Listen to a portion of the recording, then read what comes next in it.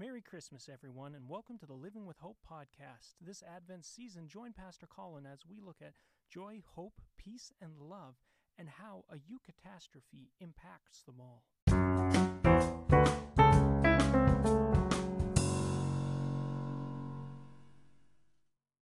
Peace be with you, and also with you. This week on Living with Hope, we're looking at the concept of peace, which is a very difficult thing to talk about.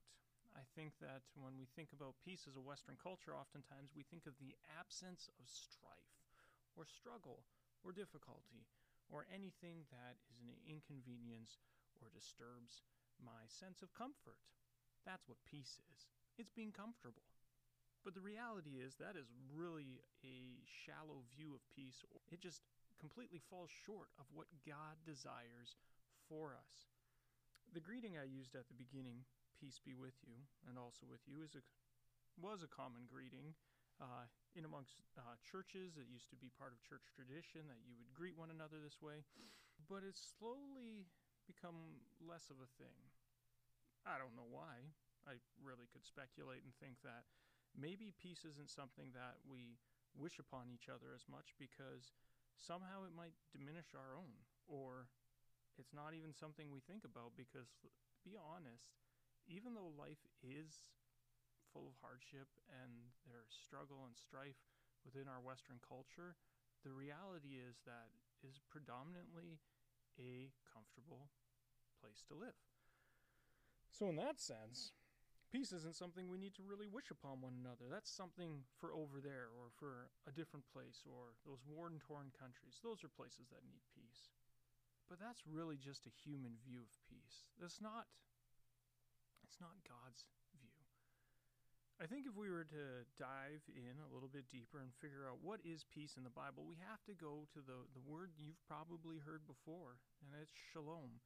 It's a word that occurs roughly 250 times in the Old Testament alone, and its whole purpose is, yes, it encompasses that calmness or that tranquility that we use our peaceful word for in Western culture, like when we would say, look at that still lake. It looks so peaceful, so calm. But shalom is so much more than that.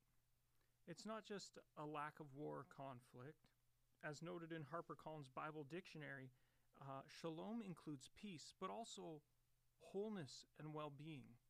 So the biblical view of peace, biblical view of shalom then, is a pre-fall concept.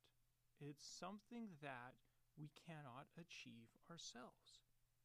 And that's why this Christmas, as we're focusing on the eucatastrophe, Christ breaking into our lives, we need Christ to bring us peace. We need Christ to establish peace for us because it is so far out of our grasp. I think there's been people throughout history who have tried to institute, militarize, enforce peace, but that right there is definitely just counterproductive to what shalom is. This idea of wholeness and shalom is an ideal for our individual lives and for that of God's creation as well at large. It's a return to God's original plan, like I said, and this is only achieved through Jesus Christ. And that's why, in the Old Testament, we see that God established a covenant of peace in Ezekiel 34 with the nation of Israel. He established a covenant of peace. Or in Isaiah 9:6-7, the promised Messiah, he is called, and this is sung in Handel's Messiah, a wonderful counselor, mighty God, everlasting Father, Prince of Peace. Of the greatness of his government and peace, there will be no end. This idea, this hopefulness, is something that is just ingrained in human beings. We desire to be at peace, but many people would say that that is a construct of a society trying to live well with one another. I don't know if you've seen the news recently or looked at our society and our civilized culture and wondered, are we really trying to live peacefully with one another? Or is peace when everyone agrees with my viewpoint and I feel confident in what I believe and think? That's not what God calls us to in shalom, in his view of peace. God God calls us to himself, the only source of true peace, the only sure foundation of peace, eucatastrophed into our lives through Jesus Christ. You see, peace isn't able to be achieved through an inward calm. It's not a meditative state where one is in a peaceful trance, because it can be disrupted by catastrophe. And it's not even staying stoic or calm in the face of tragedy or great pain, but it's being whole in those moments, wholly human and wholly focused on God. It's the wholeness factor of shalom that is often lost in our view of peace. We think it's a state of being. We think that it is just a mindset or a way of living, when in reality it is the state that we find ourselves in through Christ as a new creation. And that's why Micah 5:5 says that he would be our peace. That's the promise of the Messiah in Jesus Christ, that Christ is our peace. In Luke 2, where the angel talks about, "Do not be afraid. I bring you good news that will be of great joy for all people. Today in the town of David, a Savior has been born to you. He is the Messiah, the Lord. This will be a sign to you. You will find a baby wrapped in cloths and lying in a manger." This scene in itself is what Jesus came to establish. Himself as our peace in a strange situation, in an uncomfortable situation, in a just a difficult situation, a baby in a manger surrounded by animals. And hey, this seems like the chaos of life is swirling around, but Christ steps in and peace begins to spread out from him because it is him. The sense of shalom needs to take us into pretty much who we are as Christians. We are God's children. And so for us to truly experience peace means we have to be peace bringers.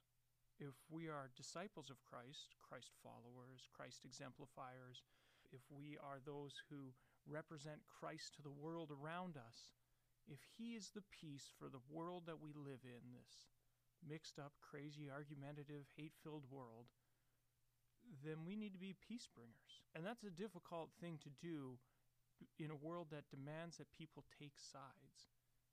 We need to be about taking the side of peace in all things. Luke 2:10-14, when the angels are singing, when they are pronouncing the eucatastrophe of Christ our Savior breaking into the world, they say, "Glory to God in the highest, and on earth peace to those on whom his favor rests."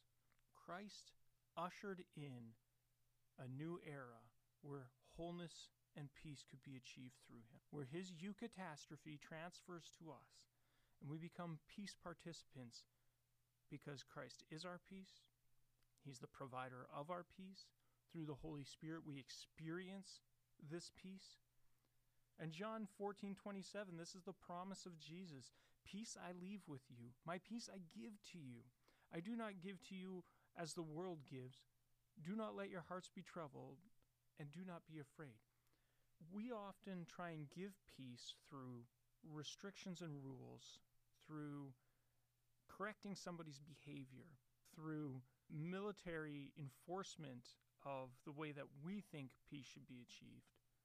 But Jesus steps in, and he doesn't correct our behavior. He corrects the core issue, that's sin.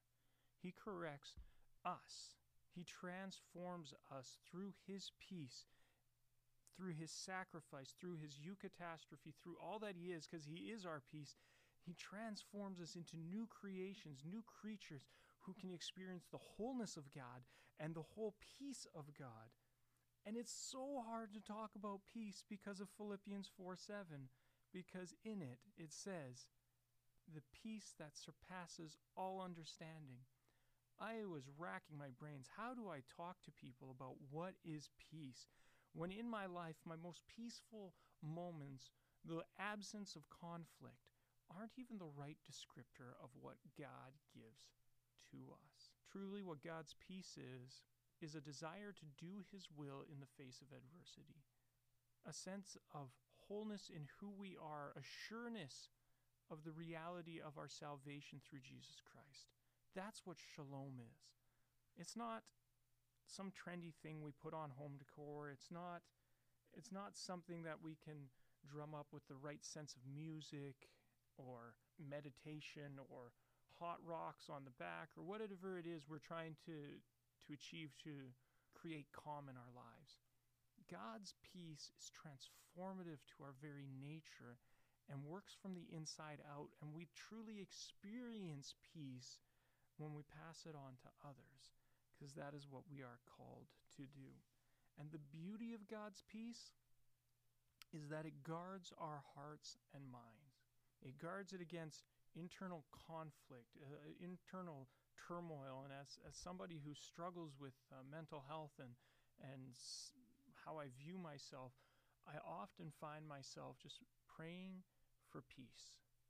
The peace, the promise that Christ said that he would leave with us, his peace that passes all understanding, the peace that he is, and the assurance of salvation that is found in Jesus Christ.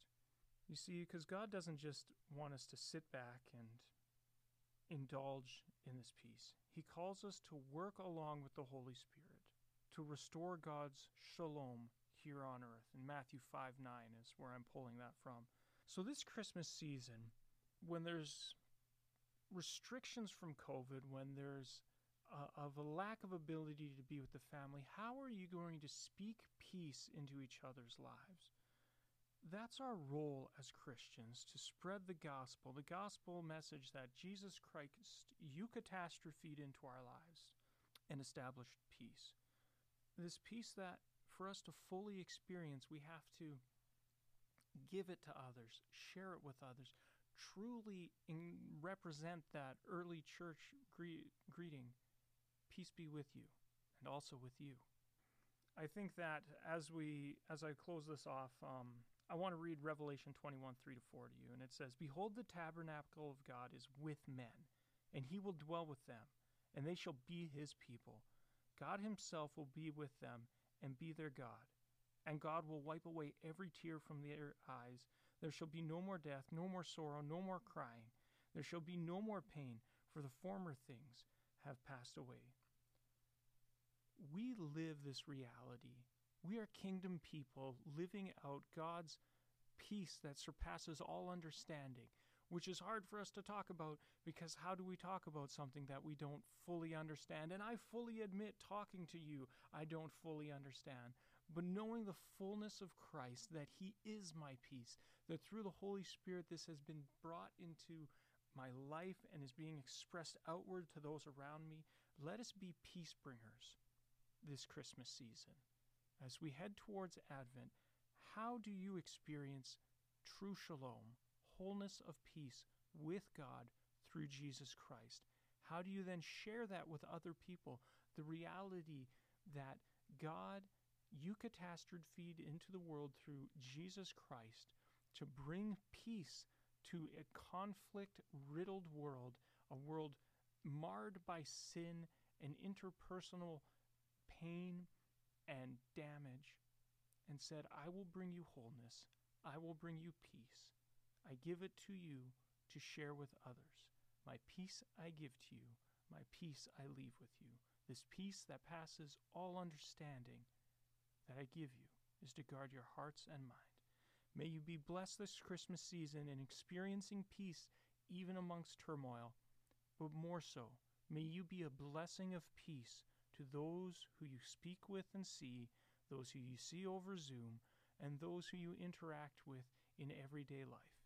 Be a peace bringer as Christ did in his eucatastrophe at Christmas.